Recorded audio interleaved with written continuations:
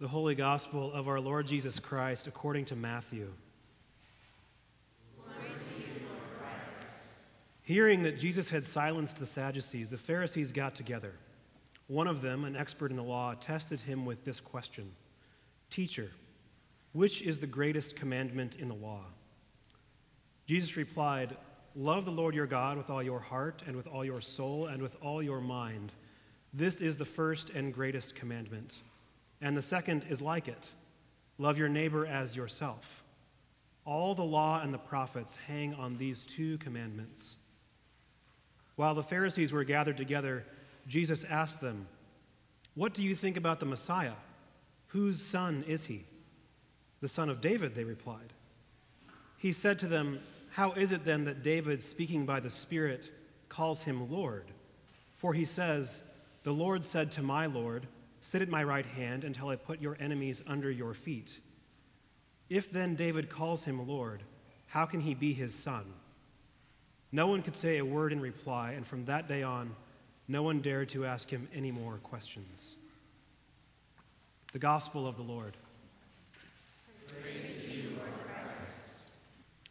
May the words of my mouth and the meditations of my heart be pleasing and acceptable in your sight, O Lord, my rock and my redeemer. Amen. Okay, kids, Halloween is around the corner. I hope you're prepared. I don't know what I'm going as this year, but I have plenty of costume options. I have a question for the kids, okay? Have you guys already started thinking about, have you figured out the houses from last year that gave raisins? Not going there. Have you figured out the candy that you're really hoping to get? Yeah? Okay, here's my question. If you could eat candy for every meal for the rest of your life, would you do it? No? Yes? My kid's the one saying yes. All right. That's fantastic. Here's the thing about eating candy for every meal. It sounds like a pretty good idea, right? Especially if it's Reese's Peanut Butter Cups. That's right. But come on. You're going to get stomach aches. You're going to get toothaches. And after a while, if you were to eat candy for every single meal, you wouldn't even be able to run and play with your friends. You would become so tired and exhausted and sick, you wouldn't have any fun anymore. You may want candy all the time, but likely you want to feel not sick and you want to have energy to run and play with your friends more than you want candy, right? The truth is that we're all pulled through the world by our loves. We're being driven about through the world by desire. And what we love isn't always good for us. Even if it has some goodness to it, like candy, it needs to be in the right place, in the right order, right? This is what the doctors of the church are talking about when they say that sin is essentially disordered love. You've put things in the wrong place. I once heard an interview with a man who had a deadly allergy to shellfish, but he loved shellfish. And so a couple times a year, he'd grab an EpiPen and head to Red Lobster or wherever and basically just try to beat the clock on his throat closing up. No joke. I'm not allergic to shellfish, but I can relate. I do things all the time that are not good for me because I just love them, right? Our gospel text this evening contains words that are spoken in our liturgy nearly every week in the summary of the law. And it's one of those things that I think can become so familiar to us as to lose its punch. And it's one of those texts that can exacerbate the evangelical proclivity toward nail-biting introspection, right? How could I possibly know when I have loved my neighbor as myself or really loved God with my entire heart, soul, and mind? So I'm going to warn you right now, we're not going to be able to get too far into this passage. There is a lot here really framing the entire Christian life. But what I want to do this evening is try to kind of reframe the idea of commandments in the moral life in general to help us get a deeper understanding of what Jesus is doing here. And part of this is born out of my own experience, having lived my whole life as a member in good standing of the Church of Anxious Saints. I must confess that I still process these words of Jesus in exactly this same way. How do I know when I've done enough? And like any good anxiety disorder, it can stir us up into frenetic action for a time, right? Well, I'm just going to get out there and I'm going to do the best I can. But after a while, it numbs you to the whole situation. So even though you're still sort of looking over your shoulder, waiting for the other shoe to drop, you're falling asleep to it all at the same time.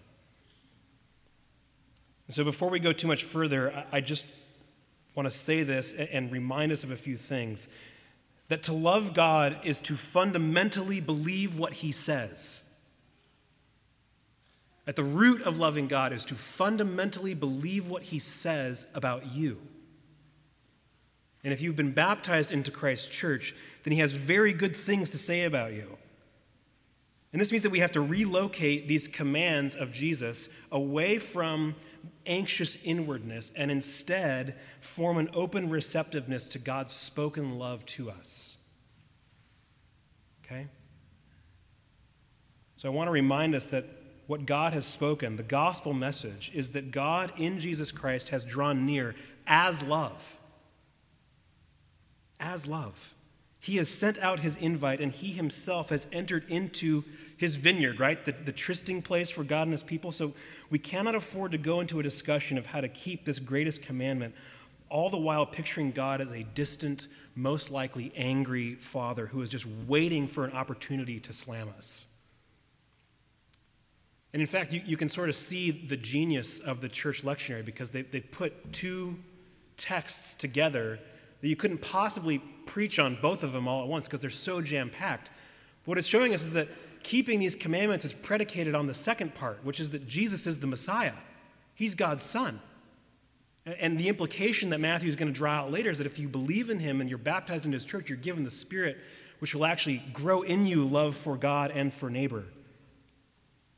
We're not going to love God if we think that he's just this angry guy up in the sky. So again, I say to you, when God looks at you, he sees the beloved. He sees someone that he is absolutely passionately in love with. And he wrote you a love poem, and here's some lines from it. I've read from this poem a couple weeks ago, but here's some more. This is what he says to you. You have stolen my heart, my sister, my bride. You have stolen my heart. With one glance of your eyes, with one jewel of your necklace. How delightful is your love, my sister, my bride. How much more pleasing is your love than wine, and the fragrance of your perfume more than any spice. He goes on and on and on, describing his love. With that love song echoing in our minds, I'd like us to consider this sort of set of finger paints that is theology, right? Over here we have moral theology. Over here we have the gospel. Finger paints look really nice and neat in their separate containers, but they're not made to be hermetically sealed off from one another. So I invite you to come along with me and get a little bit messy. Christian moral theology has specific things to say about human behavior. You could ask anybody on the streets of Portland, do Christians have some sort of like moral code that they're supposed to follow? Everybody would say yes. Do they like it? Maybe not, but at least they know it exists, right? The Ten Commandments, the Sermon on the Mount, the New Testament epistles, a variety of gospel passages in which Jesus lays out, frankly, some fairly steep terrain for his followers. In fact, in the Gospel of Matthew, previous to this text, he says very openly, if you don't keep the commandments, you're not in. Christian moral theology has very specific things to say about human behavior, and the entirety of the moral life, Jesus tells us here, is summed up in these two commandments, to love the Lord your God and to love your neighbor. Which means, in the most basic way, moral theology has nothing whatsoever to do with banishing desire. Quite the opposite. It's all about increasing desire and love and pointing it in the right direction. So if somewhere in your background in Christian formation, if you think that somehow following God and doing the right thing is about squishing down your desires, that's a wrong way of looking at it. It's actually about having your desires set aflame and then pointed in the right way toward God himself. So I want to make just a few observations about some of the language of our text here in the gospel before we turn just very briefly to thinking about how we can put these commands into practice. First of all, love. The very first word of this command is love. And love is, as those poet philosophers known as DC Talk so aptly put it, a verb. You need me to sing the song? I won't do it. I can't do it. Later. Jesus isn't telling us to have warm, fuzzy feelings toward God. That might be part of it. He's not telling us to have warm, fuzzy feelings toward our neighbor, though that also might be part of it. In fact, he tells us in John's gospel that to love is to give up your life for your friends. Love is very much about embodied action. There are things to do in love. But I think even right away here, there's a sense in which a lot of us can feel close to being knocked out by a 1-2 punch. Because we've continued to think of moral theology as this sort of embarrassing, harassing, awful obligation. These sorts of things that, well, I'm a Christian, so I have to do this or not do that. Well, at the same time, our culture's concept of love has been so reduced to niceness and tolerance. It's been neutered. The teeth have been pulled out of it. And so when Jesus says to love, we're almost immediately at a loss. And so to the first point, I would say the moral life, a life of discipleship, is not some nasty obligation in much the same way that not eating candy for every meal isn't some horrible obligation, right? Eating a well-balanced diet brings you to a place of thriving and freedom. And it seems silly almost to have to say this out loud, but our enemy, the devil, is so wily, I think this has to be said and probably said more often, is that Jesus did not come in the flesh and suffer death on the cross in order to pull off a bait and switch. I told you it'd be good and easy to follow me, but ta-da, it's the worst, right? That's not what he's doing. No, in fact, the devil is the most miserable of all creatures, and the only thing that he can think to do with his misery is to convince you to not love God and to not love your neighbor, and thereby enter misery with him in what is a self-centered existence. Satan says, "Oh, you poor thing, you must be starving. Go grab a hungry man out of the freezer and heat it up." And in our ignorant hunger, so often we'll do it. And yet the gospel message is, guys, God has rented out the entire Le Pigeon, and there's an open bar. Come and feast. Love back toward God is expressed in words and actions that flow out of desire, but it is rooted in faith that God isn't a liar. That when he says he loves you, he really loves you. When he says he wants you in friendship, he means it.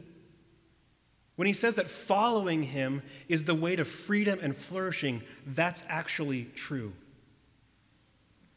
We simply will not love God in return if we don't trust that he loves us. But next, in the way that Jesus phrases this, we're not called to love some distant God who may or may not feel like taking us to the movies on Friday. We're called to love the Lord. And in doing this, Jesus is linking us here to the God of Israel, to the personal God who makes covenants with his people, marital promises, right? All this language is all tied up together. The idea that God loves you and wants you for himself is tied up in the idea of marriage. And here is the God who makes covenantal promises with his people. And listen to the wording of it. Do you hear the gospel here? Love the Lord, the personal creator God who has covenanted himself with you, your God. Love the Lord, your God. He's not just out there. He's already given himself to you in love. You're not going to love him into being yours. He's already given himself to you.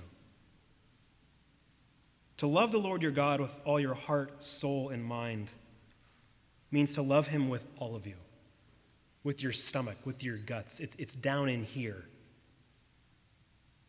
This is the first and great commandment, Jesus says, meaning you can't skip past this one and go right on to loving your neighbor. And I think this is one of the ways in which culturally we are going to stick out like sore thumbs. Because our culture has all sorts of ideas about how we should love our neighbors. Some of them may be good and true. Some of them may be destructive. And the only way to find that out is if your love for neighbor is rooted in your love for God. Love for God must come first. But notice the religious men testing Jesus didn't ask for the two greatest commandments. They asked for one, which should signal to us that it's possible to convince ourselves that we're loving God when we're not actually loving our neighbor. And for Jesus, that can't exist. And so he will not allow the Pharisees to continue lying to themselves that they have fulfilled the law, because there's a second commandment that flows out of and is like the first. Love your neighbor as yourself. Love your neighbor. Don't love those who are exactly like you. I mean, do, but not just those. Don't just love even the poor or the third world or citizens of Puerto Rico. Love the individual person who has been stuck in your way. And all of those other things. Okay?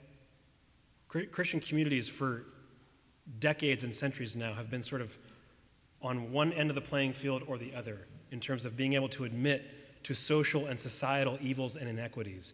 We have to absolutely expose those and do our best to undermine them. But we may not use them as an excuse to avoid the person who has been stuck right in our path. That's what it means to love your neighbor. It's the person who is just right there. And this neighbor love involves so much more than just warm feelings. And nor is it a toothless kindness.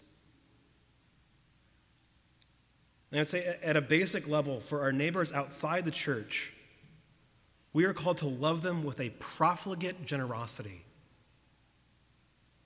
in a way that should just take their breath away. We should just offer and offer and offer love and generosity to them at every turn, all the while bearing witness to the kingdom of God drawn near in Christ.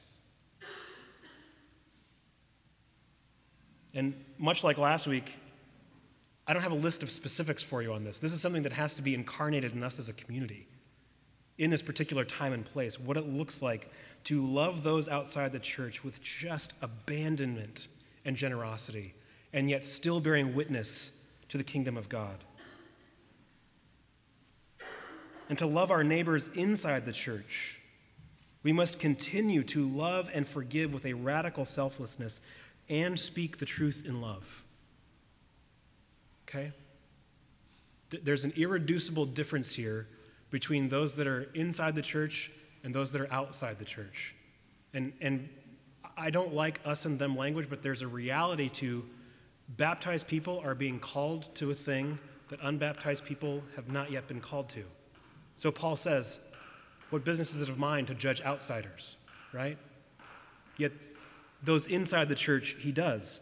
And in fact, Jesus would have been very familiar that the passage in Leviticus that he's quoting about loving your neighbor as yourself follows right on the heels of what that love sometimes looks like. In Leviticus, it says this: you shall rebuke your neighbor frankly so that you will not share in their guilt. ...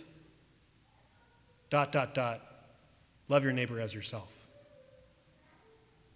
This is not a go along to get along kind of love within the church. There is sometimes a kind of wrestling and a humility that is required for us to truly engage one another as neighbors. Just briefly, how are we to go about being people who love the Lord our God with all our heart, soul, and mind, and who learn as a community what it means to love our neighbors as ourselves in this place?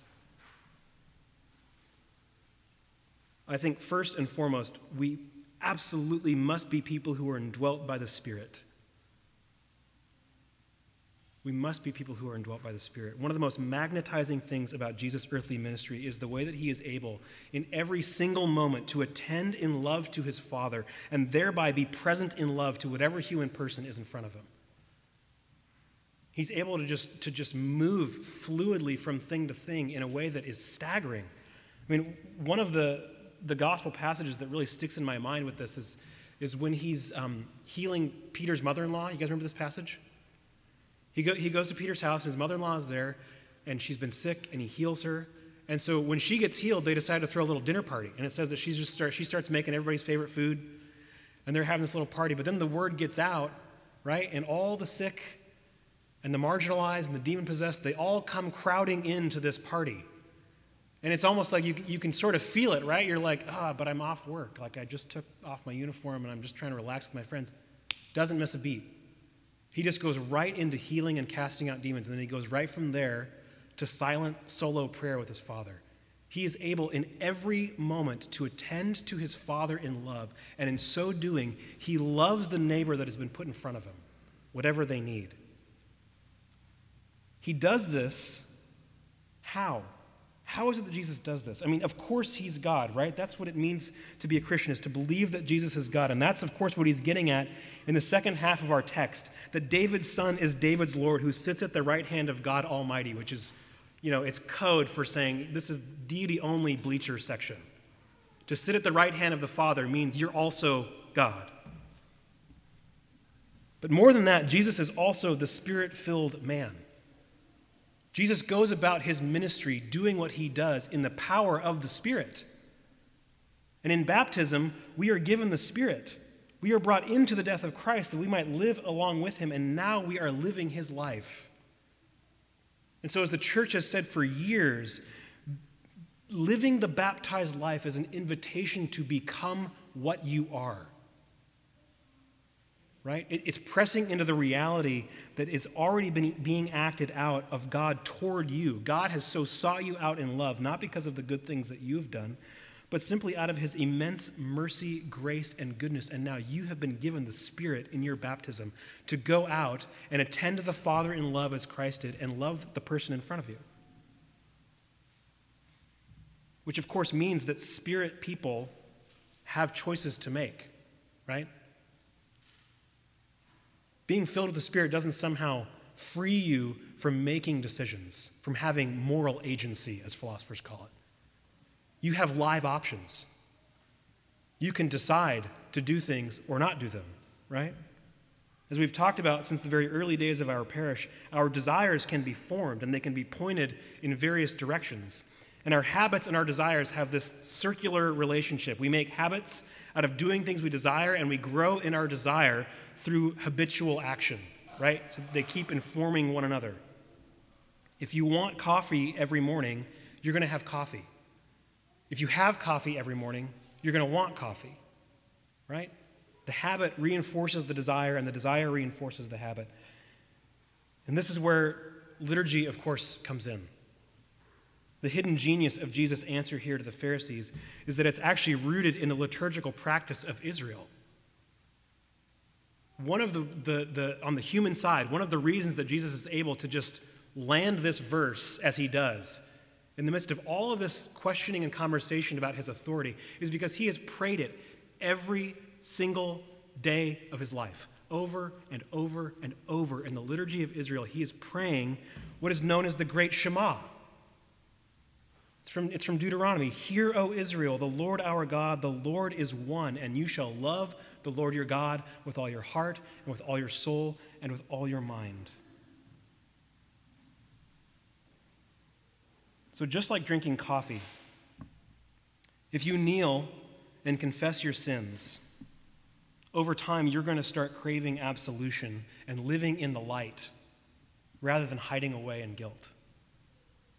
The more that you kneel and confess, and instead of getting a lightning bolt, you hear words of love and grace and forgiveness, the more you're going to want to do it instead of hiding away in your guilt. The habit and the desire reinforce one another. If you open your hands to receive the peace of the Lord in the liturgy, you're going to start to use your hands to build peace towards your neighbors in the world. It's going to become reflexive. We talked about this a few months ago when we were talking about the early martyrs of the church and how historians have looked back at the physical actions of the martyrs as they're being torn apart by beasts, is they're actually reenacting the passing of the peace in the liturgy. It becomes so inscribed in their bodies that as they are facing death, the one thing they reflexively do is start offering peace to one another. If you open your hands to receive the peace of the Lord, over time you are going to desire his peace and to make peace in the world. If you develop a taste for the rich, sweet wine that you drink in communion with one another and with God himself, you are going to grow in your desire for God and his kingdom. It's just a taste, right? Nobody gets the whole glass. It's growing in you a desire for the marriage supper of the Lamb. Friends, in this great commandment, to love the Lord our God with all of our being and to love our neighbors as ourselves, I hope that we can see that foundationally, Jesus is inviting us to a place of true freedom and true flourishing. He's revealing to us that the mystery of life is that at the center of what it means to be human is to love and be loved. This is wrapped up in human identity completely. And as we say so often here, God's greatest desire for all people is that we would live a life hidden with Christ in him. And it is only when we have been assumed into Christ that we can truly and freely love God and love others rather than using them as a tapestry for our self-expression. This is absolutely key to Christian love. Loving God with your whole self and loving your neighbor as yourself is not about you getting out of the doghouse. It's about you expressing the love that you've already been given. It's about responding with the only thing that makes sense. And it's about embracing the freedom that Christ has given you. And with that idea of freedom, I'll close with a quote from Father Robert Capon. He says, "All the while there was one thing we most needed, even from the start, and certainly will need here on out into the New Jerusalem: the ability to take our freedom seriously and act on it. To not live in fear of mistakes, but in the knowledge that no mistake can hold a candle to the love that draws us home. My repentance," he says, "accordingly is not so much for my failings, but for the two-bit attitude toward them by which I made them more sovereign than grace." Grace, the imperative to hear the music and not just listen for errors, makes all infirmities occasions of glory. In the name of the Father, and the Son, and the Holy Spirit. Amen.